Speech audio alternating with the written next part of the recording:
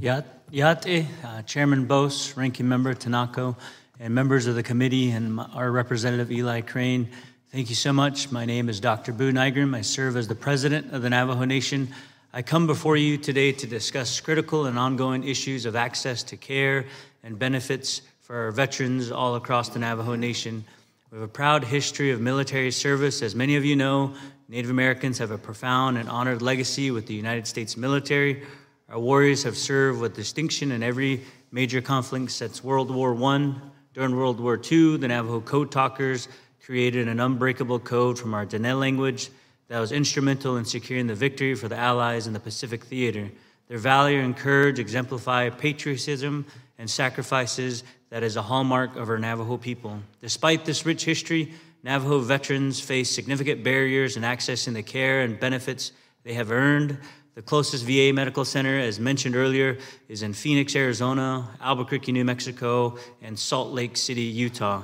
The distances present a formidable obstacle, often requiring veterans to travel many, many hours at great personal expense across remote areas just to receive basic services. This burden is compounded by social determinants of health that disproportionately affects our community, such as high rates of poverty, unemployment, and limited access to transportation.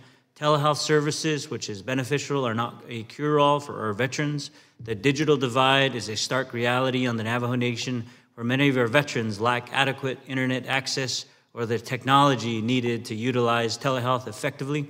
The limitation is not just a matter of convenience, but a barrier to essential health care, mental health services, and benefit assistance.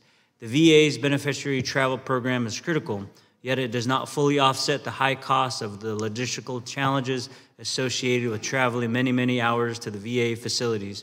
Furthermore, grant and per diem rates for homelessness veterans do not reflect the higher cost of living in remote areas, which further disadvantage our veterans in need. Access to healthcare providers is another significant challenge. There is a scarcity of medical professionals in our region, and their shortage means that even basic care can be very hard to come by. Compensation and pension exams, which are crucial for veterans seeking disabilities and benefits, are often delayed or inaccessible due to this lack.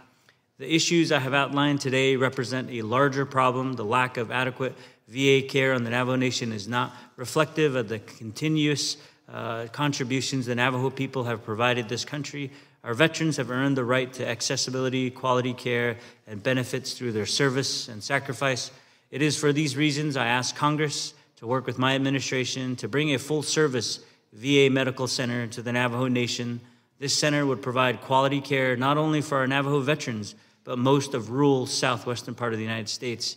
I'm also asking Congress to appropriate funds to build a VA benefit center in New Mexico side of the nation to help educate our veterans on the benefits that they have earned together through their service.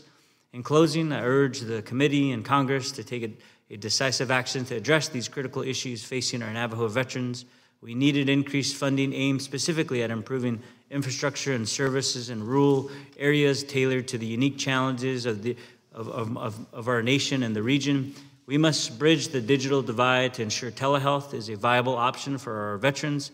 It is essential to adjust grant and per diem rates to reflect the true cost of living in remote areas and to expand the beneficiary travel program to alleviate the significant financial burdens our veterans undertake. Our Navajo veterans have honored their commitments to our nation. We must continue to honor them by bringing services closer to them. And thank you for your time and consideration.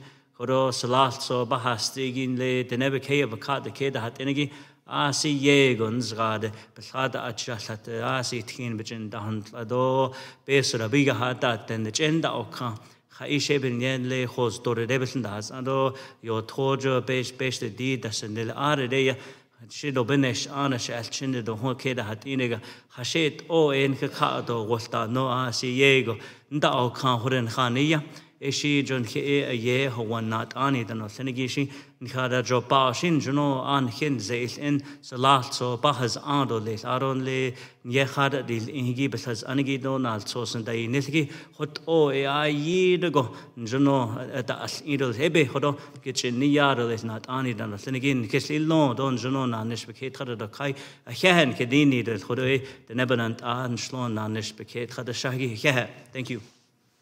Thank you, Doctor. Next, we have Mr. John Lovell, Chief Operations Officer for the Minnesota Assistant Council for Veterans. Mr. Lovell, you are recognized for 5 minutes.